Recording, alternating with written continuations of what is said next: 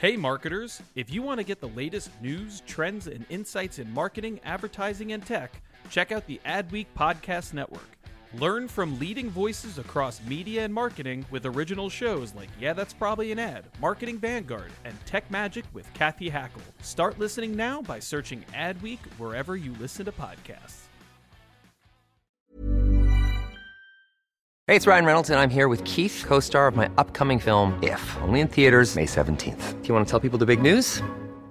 All right, I'll do it. Sign up now and you'll get unlimited for $15 a month and 6 months of Paramount Plus Essential Plan on us. MintMobile.com/switch. Upfront payment of $45 equivalent to $15 per month. Unlimited over 40 gigabytes per month. Face lower speeds. Videos at 480p. Active Mint customers by 531.24 get 6 months of Paramount Plus Essential Plan. Auto renews after 6 months. Offer ends May 31st, 2024. Separate Paramount Plus registration required. Terms and conditions apply if rated PG. Since 2013, Bombas has donated over 100 million socks, underwear, and T-shirts to those facing homelessness. If we counted those on air, this ad would last over 1,157 days. But if we counted the time it takes to make a donation possible, it would take just a few clicks. Because every time you make a purchase, Bombas donates an item to someone who needs it. Go to bombas.com/ACAST and use code ACAST for 20% off your first purchase. That's bombas.com/ACAST, code ACAST. Hey there, are you ready to elevate your personal brand or company? Meet Viral Growth, your one-stop shop for video content and audience building. Imagine growing your brand organically on social media without the hassle of editing videos for hours. With Viral Growth, it's a breeze. They handle the brainstorming, scripting, and editing while you simply just hit record. And don't worry about your niche. They cater to everyone, from business and marketing to health and wellness. Are you ready to make waves in the social media realm? Visit viralgrowth.io and use code ADWEEK, that's ADWEEK, all lowercase, and get 10% off your plan. When you see somebody who's doing something well, or that they've got a gift for something, or that they are somebody that is bringing something that they might not even realize they have, call it out and say to them, like, do you know that you might have found that really easy, but that's really special, and don't stop doing it.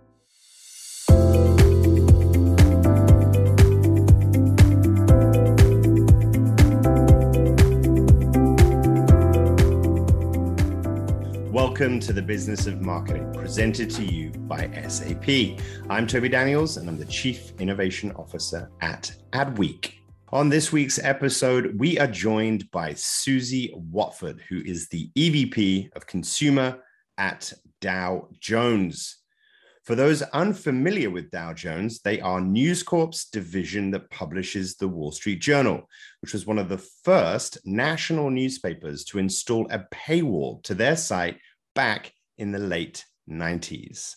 Susie joined the Wall Street Journal as their CMO back in 2014. In April of this year, Susie became the EVP of Consumer, a newly created role charged with creating a stronger Dow Jones ecosystem. During our conversation, we discussed her career journey in the world of news, which has spanned over 2 decades, the ever-evolving newspaper business, the Wall Street Journal's strategic pivots towards digital, and how she is working collaboratively within the organization to grow Dow Jones's digital subscription business. We also talked about the brand's commitment to advancing news literacy and the launch of the Trust Your Decisions, a new brand platform and campaign designed to reinforce the journal's position as the definitive source of truth for decision makers. It was a pleasure to speak to Susie, and I cannot wait for you to hear all about her incredible work that she is doing at Dow Jones. In addition to my conversation with Susie, and throughout season 2 of the podcast, we have been spotlighting a number of different startups who have participated in SAP.io's Foundries program. During this episode, you will hear from Ashley Crowder, who is the co-founder and CEO of Ventana, a SaaS platform that makes 3D asset production and distribution fast and scalable for apparel, footwear, and furniture brands. Learn how they worked with SAP to transform their business, the major obstacles they faced as a startup in the 3D space, and how they are leveraging technology to drive their growth. Thank you for listening. And now for my conversation with Susie Watford. Susie, welcome. Thanks so much for joining. I'm really looking forward to our conversation today.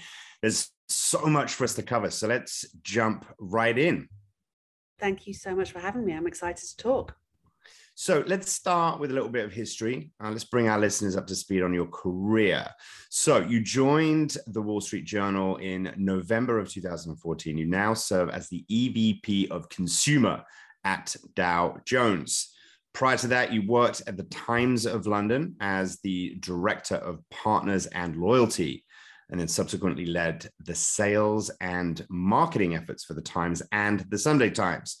So with all of this experience combined, you've spent over 2 decades now working in the news business, which is, not only an amazing accomplishment, but also when you look back over that period, it's such an important time in the evolution of this industry. So walk us through this journey. Share a little bit about some of your most important or most memorable experiences that you have had during this time.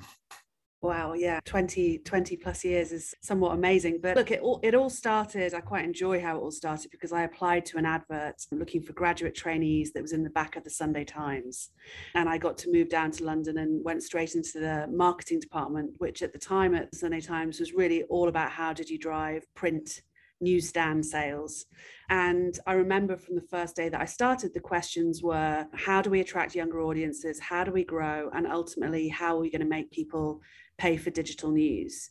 And a lot of those themes really continued over the 20 years, both in the UK and over here in the US. And it's been amazing to work on brands and titles which really have fundamentally transformed and changed. And particularly now at the Wall Street Journal, the audience is younger than it ever has been. We're bigger than we ever have been. We've got more subscribers than ever, and we're more digital than ever.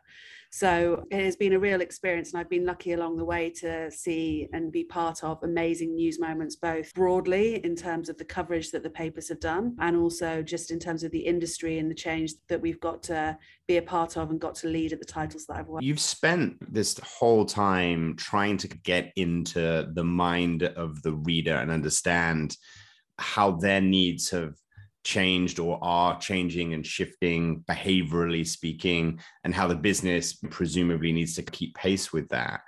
What are some of the things that you've learned about reader behavior over that time? Yeah, I think the first is that I come at this as a fan and a reader of news rather than a journalist. And I think that's really important because you want the partnership of, journalists who are excellent at their craft and focused on how to tell the story and how to get the story, but how to make it accessible and how to market it as something that's accessible and that people want to read and that people ultimately will pay for is a different thing. I've always enjoyed that partnership with the newsrooms to work out how to get their news to more people and ultimately how to get people to pay for it. And that's really where the passion lies. And I think it comes from a lot of things. It comes from, obviously now we have an abundance of customer data and audience data that we can look at, and we can do a huge amount of research to understand what it is that people want from news. But I also just feel very passionately about the role that news plays in people's lives, and particularly brands like the Wall Street Journal play in people's lives in helping them make decisions, helping them where they work, where they should live, the industries and careers they go into. And I think understanding that fundamentally and understanding the brand that you work on and the title that you work on, the role it plays in somebody's life is incredibly exciting. And it's when you get to the heart of that you begin to create really fantastic marketing for the brand, I think. Just sticking with your career just for a second, many of our guests that we talk to on this podcast, they talk about mentorship as being something that was instrumental in their growth and development. When you used to look back over the last 20 years and the progress that you've made, who were some of the mentors that you've worked closely with, and in what ways have they impacted your career?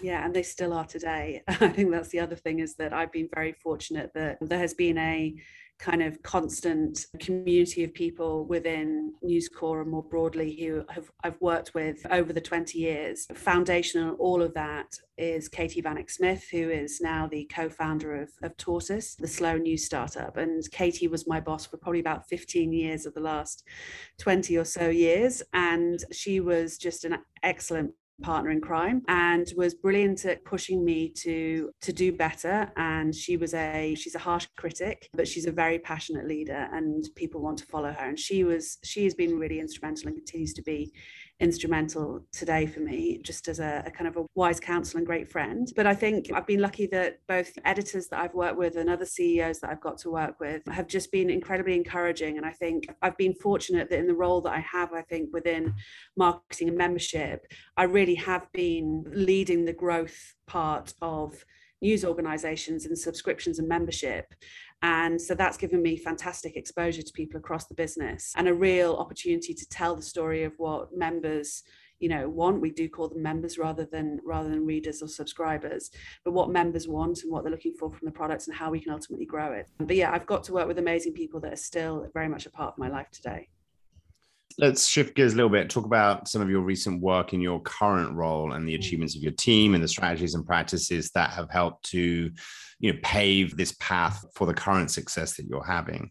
So the Wall Street Journal, since you took on the role of EVP of Consumer, has since doubled its digital membership. And according to the latest Q4 earnings, total average subscriptions to Dow Jones consumer products have reached 4.5 million.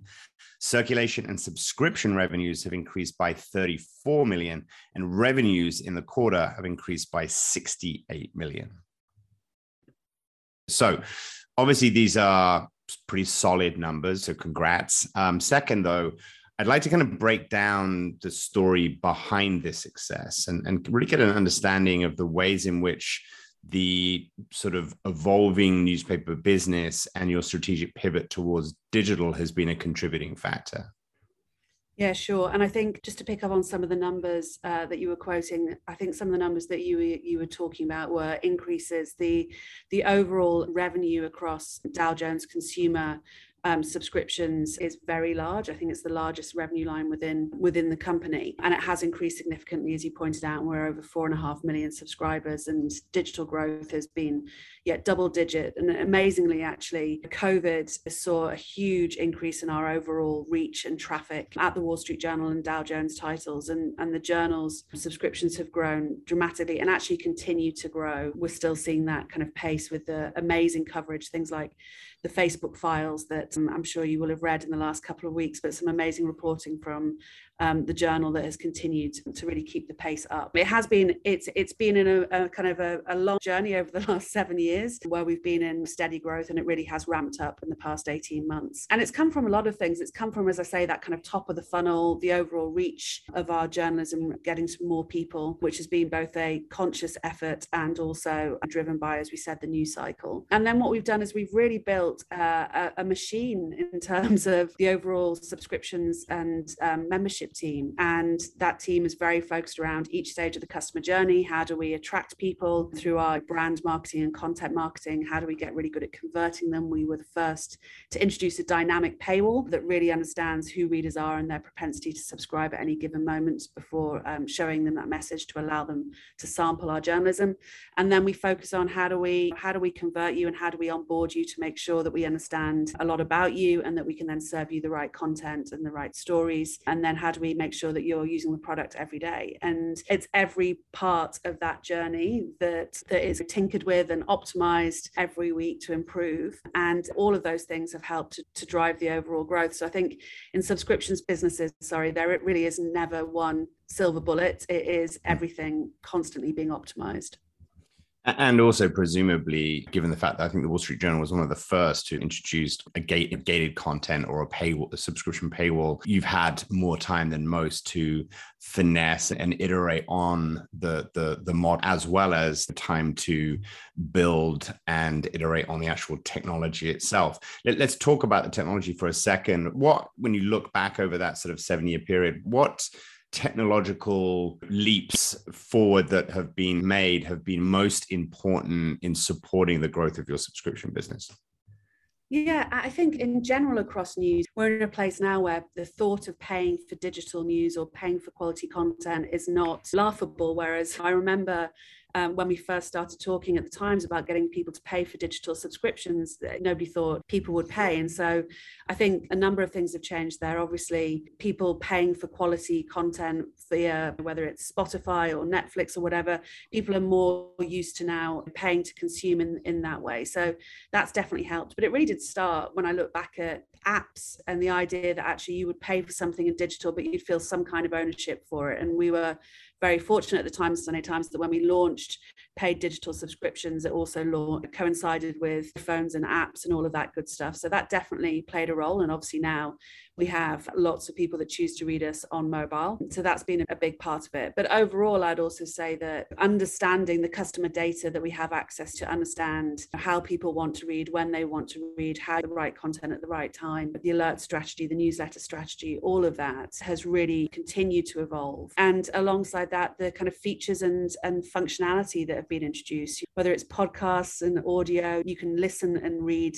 to all the articles that are in the Wall Street Journal. You can choose to have them read to you, or you can read them. So these constant innovations are coming in to make the experience more, customer friendly, more easy to multitask, all that good stuff. So I think technology is constantly evolving, and it's up to us to try to work out what it is that readers actually will want and will use, what's a fad and what isn't. Absolutely. Let's dig in on the subscription model for a bit. Dow has led the industry in digital subscription innovation, as we just discussed, obviously, for a number of years. And when you were promoted earlier this year, Carl Wells was also appointed as Chief Subscriptions Officer. So we're really interested on this podcast in exploring the ways in which senior leadership work collaboratively together. So talk about your relationship with Carl and how you work together to drive innovation across the Dow Jones and the Wall Street Journal's digital subscription business. I am very fortunate to have a fantastic team of people who are expert in understanding subscriptions and membership. And Carl Wells, who, as you mentioned, is Chief Subscriptions Officer, Christina Kompoulos, who is Chief Enterprise Officer, and Sharon Ribner, who runs all of the marketing on the Wall Street Journal, like a triangle, if you like, that have been part of the journey for the last 7 years. And so we really have built this model out together and with their respective teams. So that relationship, they're all on my kind of marketing and membership group, so they're part of one team. But as you rightly point out, how we work with other people across the business is just absolutely crucial. And that's with colleagues in the newsrooms and in our editorial teams, and in particular, obviously, Matt Murray as editor of the Wall Street Journal and Al Molitor as our publisher and CEO.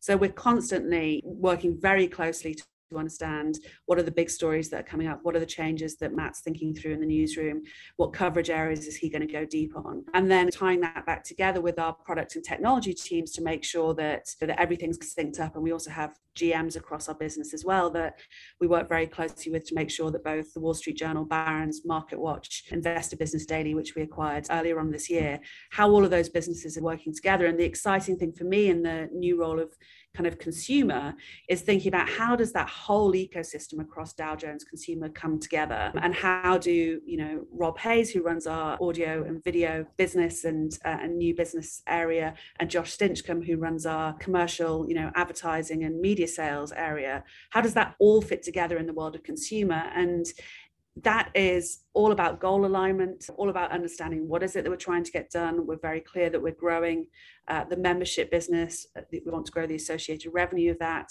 We want to bring in new audiences, and we want to continue to support and increase trust within our products. So it is definitely a team, it is a team sport. It's constant communication and really being aligned around what the vision is that we're trying to get done and how we work together to deliver it.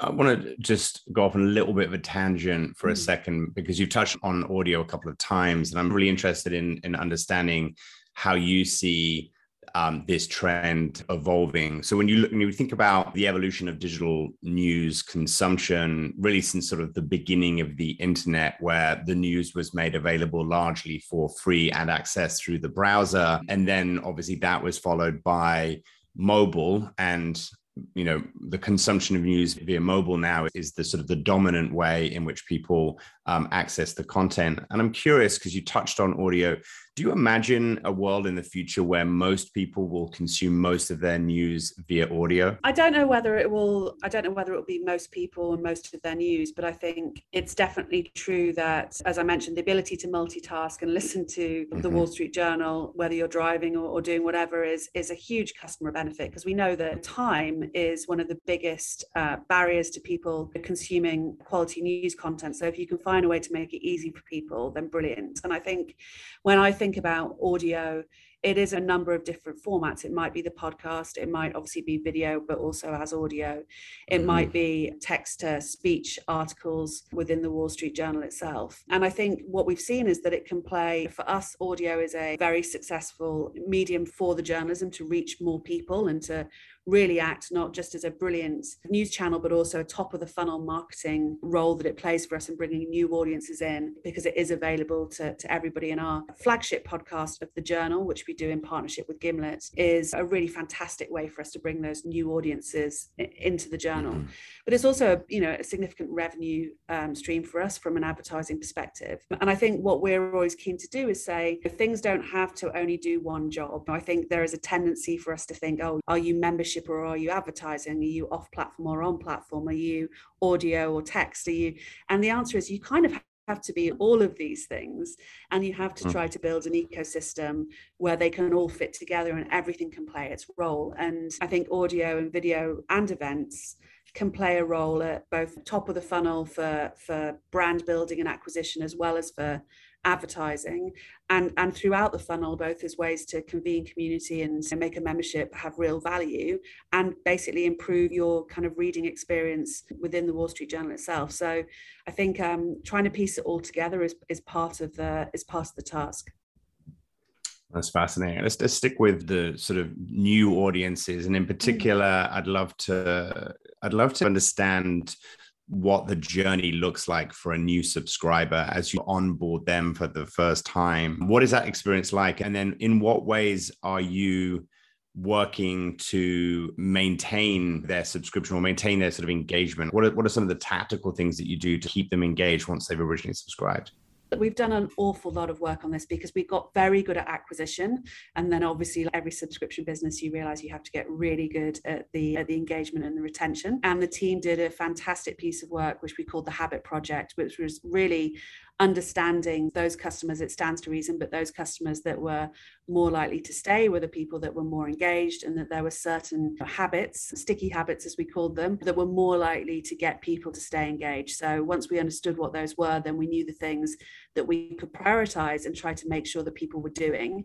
And what we learned was that it was very important to get people to do those as quickly as possible within their subscription journey, which meant that we completely redesigned the onboarding journey. And this was something that Carl's team worked on very closely with the product and news teams to make sure that we were doing this in the right way. But essentially what that means is at the point where you've subscribed, you very quickly go through an onboarding journey, which actually, if anybody's a subscriber to the Wall Street Journal, if you haven't been through that journey, if you'd subscribed before that, you can go through it again by clicking on your name in the top right-hand corner of the website. So you can go back through the onboarding journey. But as you go through that, there's a number of things. You get asked to put in your phone number so that we can text you a link to the app, because we know that the quicker you have the app, the more engaged you're going to be. We will ask you to sign up within the onboarding journey to all the emails that we think and the newsletters that are going to be of the most interest to you. We will tell you how to follow our journalists on Twitter. We will talk to you about, or we will ask you rather, what your profession and industry is. Obviously for the Wall Street Journal, understanding a bit more about why you're coming to the Wall Street Journal, what your job title is. All of that is incredibly good first-party data that we can collect and then serve you a more tailored and personalized experience as a result of that. And so it goes on. And actually, I think what we've done is we've created an onboarding journey that's really focused on trying to get you to do as much as possible within that first, 15 minutes of subscribing, if you like, because there is never a better time to get you to start building those habits than on that day one. And as a result of that, we have got really, we've made such significant, headway in our retention and active days, which is the measure that we use. How many active days in a month is a member using their subscription has increased considerably. We've learned a lot. We're always learning, but we've learned a lot and made a lot of improvements. There's some really interesting data out there about the onboarding kind of process, and the more thorough the process, and the more I think that people feel as though they're having their hand held a little bit through that process, as well as knowing that it will result in a more personalized experience, not only impacts retention, but also if you happen to use NPS as a measure of like advocacy, NPS scores tend to be much higher as a result as well. So it's really interesting. I'm curious though, and you may or may not just be able to like share any details here, but you mentioned obviously the pandemic was a massive driver of new subscriptions, and that's just across the board, whether it's streaming or news and content in general. Most businesses saw a pretty significant uptick in new subscribers during that period. One assumes though that there will also be a sort of mass exodus as people are like, okay, I don't need this many subscriptions. I have way too much content. I'm feeling overwhelmed. I actually just want to get outside and spend more time with my friends rather than consuming content. Are you seeing any evidence to support that? We're not seeing that. And I think that's in part because the news cycle for us, given the kind of news that we are, obviously, we went from pandemic to election to GameStop to Afghan wars to then Facebook files to who knows what's next. So the kind of coverage that we have has not really slowed down. I think the combination of both the news cycle and also a lot of the work that we've done around the product, both running up to unknowingly, but running up to the pandemic. And then in the last year has really meant that we have kept an awful lot of that. So we haven't returned to pre-pandemic levels. Now, that is not to say that there isn't a lot of work to be done. And as you say, you'd expect there to be a natural tailoring, but we're not really seeing it to the same extent. We definitely haven't gone back to where we were pre-pandemic. And I think there's also a huge amount of innovation. So as you said, trying to work out where you can fit into people's lives, if there is this, sense of subscription fatigue, then how do you think about how do we overcome that? We've always been challenged with whether it's competition from social media versus television versus, there's always been this question of how do you fit around consumers' lives? And I think that's where some of the things, as we've talked about, audio being a really great example, become really important, because you want to give people the choice of how they can consume your news, or the convenience of the newsletter that's in your inbox first thing that gives you a quick news briefing, or the news alerts that you get as and when you need them. So I think that's a really important part of our job, is to make sure that we help people manage, if you like, that kind of feeling overwhelmed by the amount of content and choices that are out there. Let's take a break from my conversation with Susie and hear from Ashley Crowder, the co-founder and CEO of Ventana, a former participant in SAP.io's Foundries program, as she discusses how she used LinkedIn to growth hack during the early stages of her company. Hi, my name is Ashley Crowder. I'm the co-founder and CEO of Ventana. We are a SaaS platform that makes it fast and easy to do 3D and AR e-commerce. We were part of the SAP.io program last year, which helped us integrate into the SAP Commerce Cloud. So if you use Commerce Cloud, it is incredibly easy to add 3D and AR. It's the exact same way you add 2D video and images today. The genesis of Ventana started, like most startups, in a very different form. My engineering school has a partnership with the military called ICT, where they fund research in 3D, AR, VR. So that's where I first got exposed to this technology over a decade ago, and I knew this was going to change everything. 9 years ago, phones couldn't do AR and web didn't support 3D. So when we first started Ventana, we were doing location-based mixed reality experiences for brands like Nike, Adidas, and Lexus.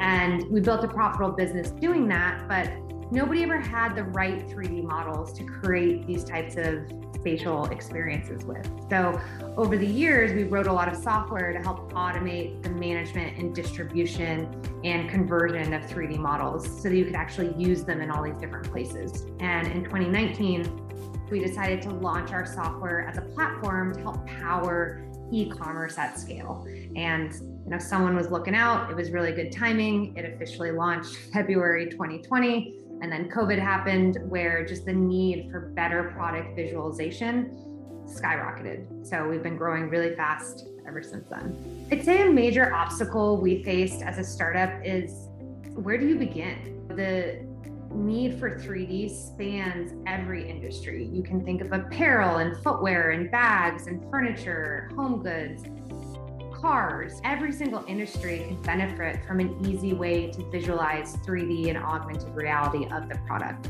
But as a startup, you only have so big of a team and so many resources. So we really had to start somewhere and focus. So we began first with apparel and fashion. And just like Amazon started with books, owned that and expanded from there. Now we're starting to expand into furniture and home goods. And we're really excited to when we can just provide 3D services for everything on e-commerce. An example of how we've leveraged technology to drive growth and business transformation. One great example is LinkedIn. So I was a very early LinkedIn adopter 8 years ago. If you message anyone on LinkedIn, they would friend you and message you back. So that was a huge way that we growth hacked in the beginning. I was not afraid to message the CEO of any company and reach out and tell them what we were doing. We closed a lot of big clients that way. I'm always trying to be aware of what is that new tech that's out there. How can we leverage it to our advantage before it becomes ubiquitous and people. So if you are interested in increasing your online sales with 3D and augmented reality, you can check us out at ventana.com. It's VNTANA.com.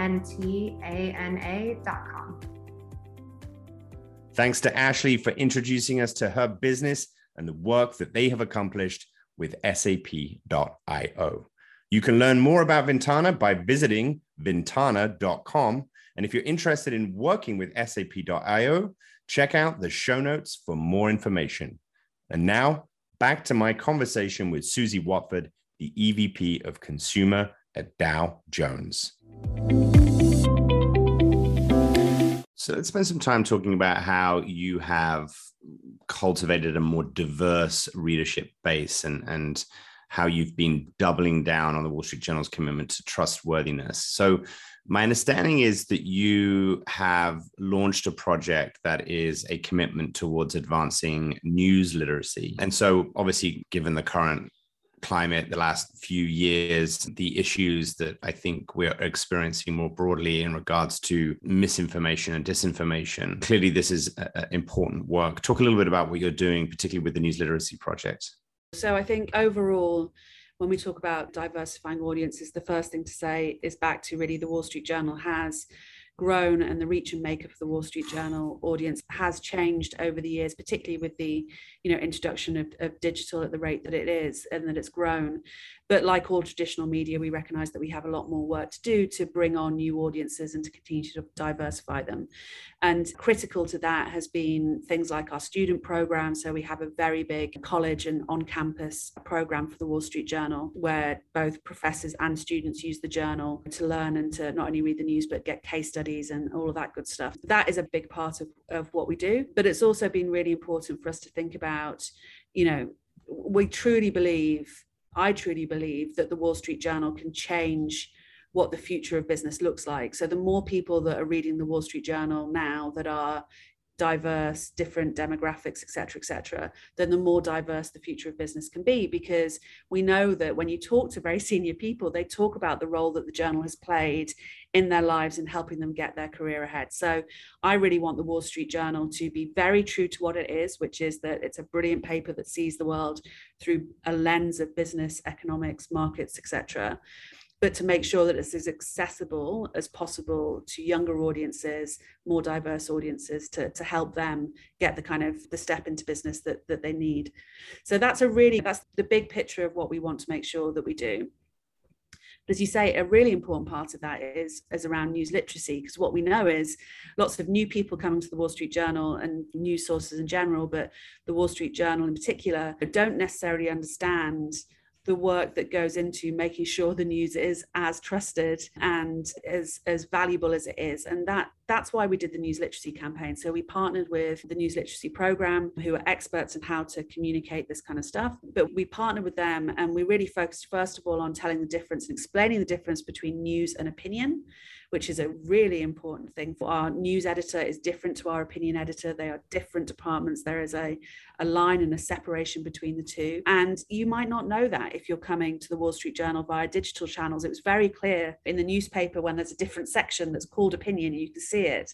But it's our job to make sure we explain to people what that separation is in digital and try to make it as clear as possible through labeling and all the different kind of signals, design or whatever. So we think that's a really important thing to explain and talk to people about. And we know that people that are new to the Wall Street Journal and new to news don't necessarily understand that difference. So that was where we started. But then we also began to talk about actually the standards and ethics within the Wall Street Journal. We are really proud, and it's definitely worth watching the videos that explain this, but we are really proud of the lengths that our journalists go to make sure that what you read is trusted, soundly sourced, reported, et cetera, and there's some great insights around how we do that, and it's definitely very special to the Wall Street Journal, the efforts that we go to, and that's ultimately how the Wall Street Journal, the title of being the most trusted newspaper in the US. We pay a lot of attention to that, and that translates all the way through to our advertising policies. We are very careful and clear to label content that is paid advertising. We go to great lengths to make sure that there's that separation, that there is no pay-to-play sponsorships within our events business. We really want to make sure that readers understand what's come from our news teams and what's come from our advertisers.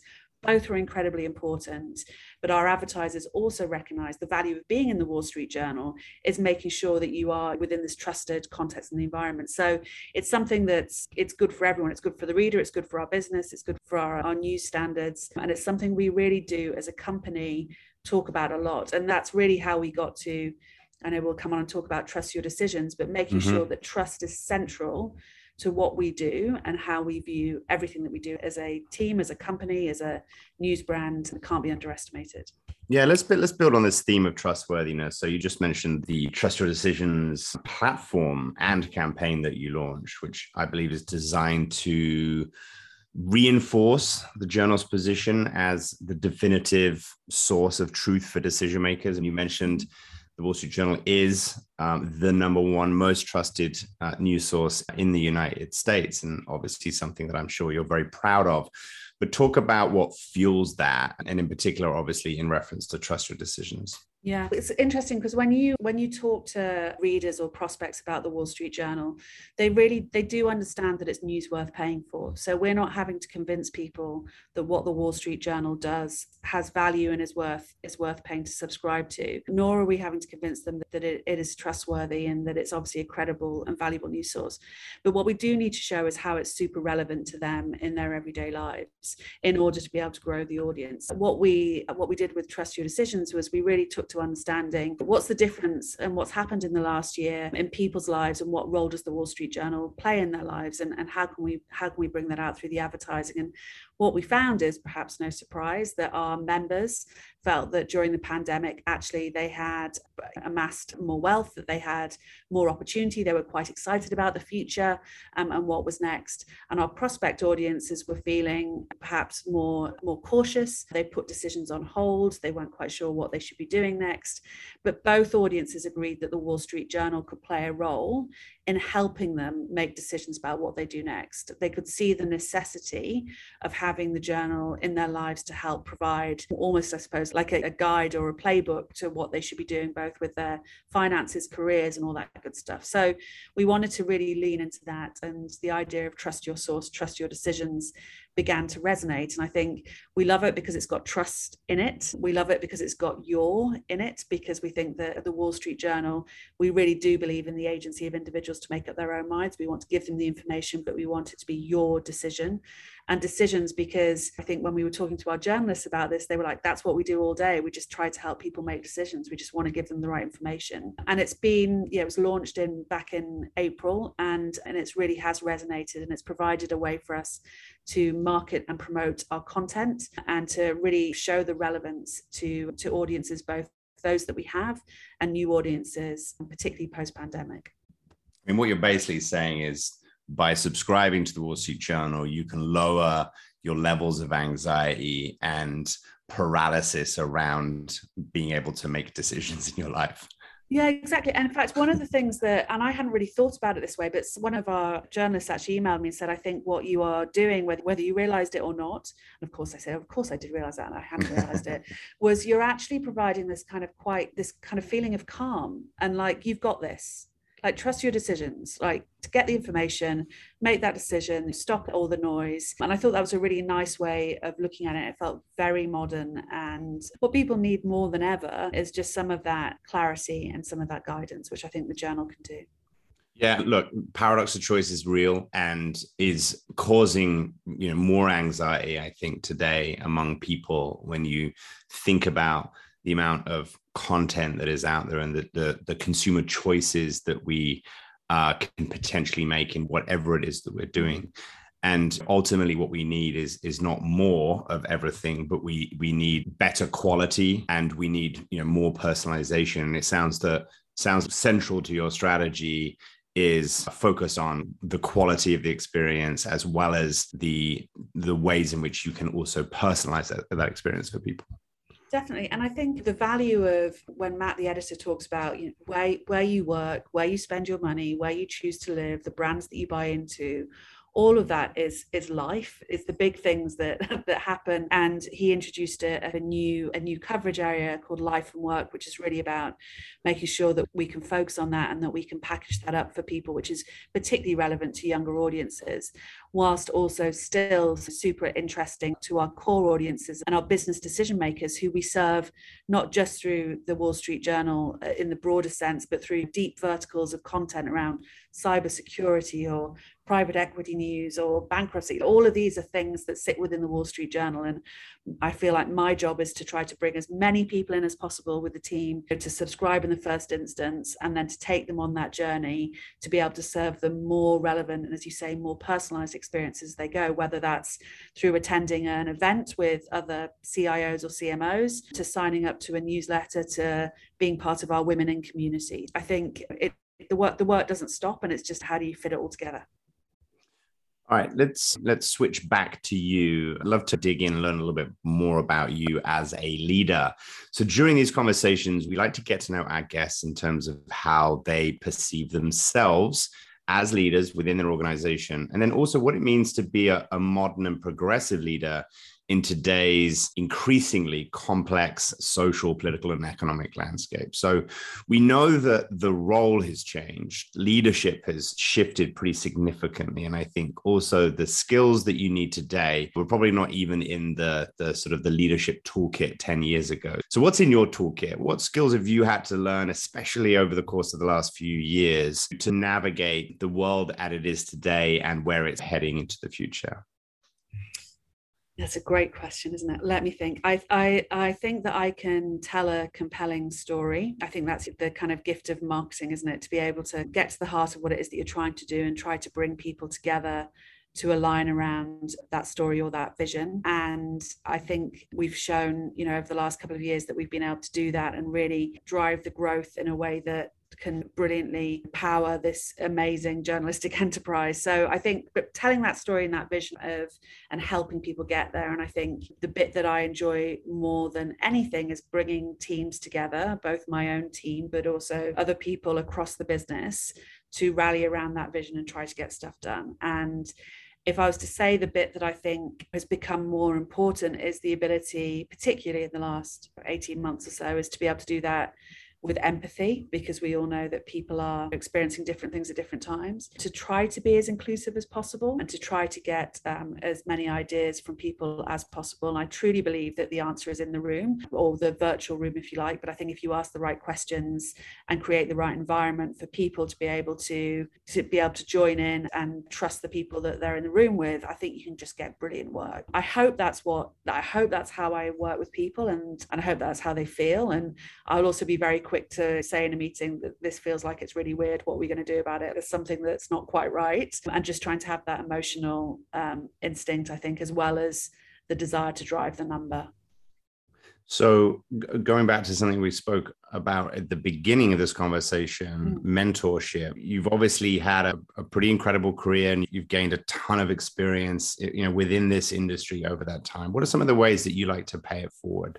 I think the best way is what happened to me, which is when you see somebody who's doing something well, or that they've got a gift for something, or that they are somebody that is bringing something that they might not even realize they have, to call it out and to say to them, like, do you know that you might have found that really easy, but that's really special, and don't stop doing it. That is a brilliant thing. So I hope how I do it is by, if I see people with talent, is being able to actually say to them, you might not see it, but I see it in you. And I really hope that the people that we have in our team want to build a career in news like I have, because I've the last 20 years, it's been so much fun. I'm so grateful and so thankful for the amazing people that I get to work with and what we've got to build together. And I want more people, to experience that like I have. So I hope that the way I do it is by calling it out when I see them, and the gift of saying to them, do you know what, you've got something quite special.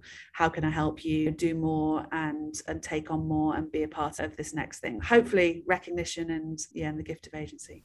I think recognition is just so crucially important. And oftentimes we underestimate the potential impact that even just the smallest of things in regards to recognition can have on people's experience and on their kind of own sort of, career trajectory. Yeah, I totally agree. Yeah. Unfortunately, that's all the time that we have, unfortunately, today. Susie, thank you so much for taking the time to be with us.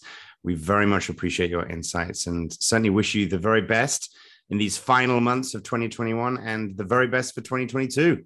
I can't believe that we're even saying that. I can't believe that's almost the end of 2021. But thank you so much, Toby, for having me. I've really enjoyed it. Thanks for listening to The Business of Marketing, brought to you by Adweek and presented in partnership with SAP. The Business of Marketing is produced by Al Manarino. The executive producer is Brian Leddy. Support also provided by Erica Perry and Julian Gamboa. Please take a minute to subscribe and review our show. Your feedback means the world to us.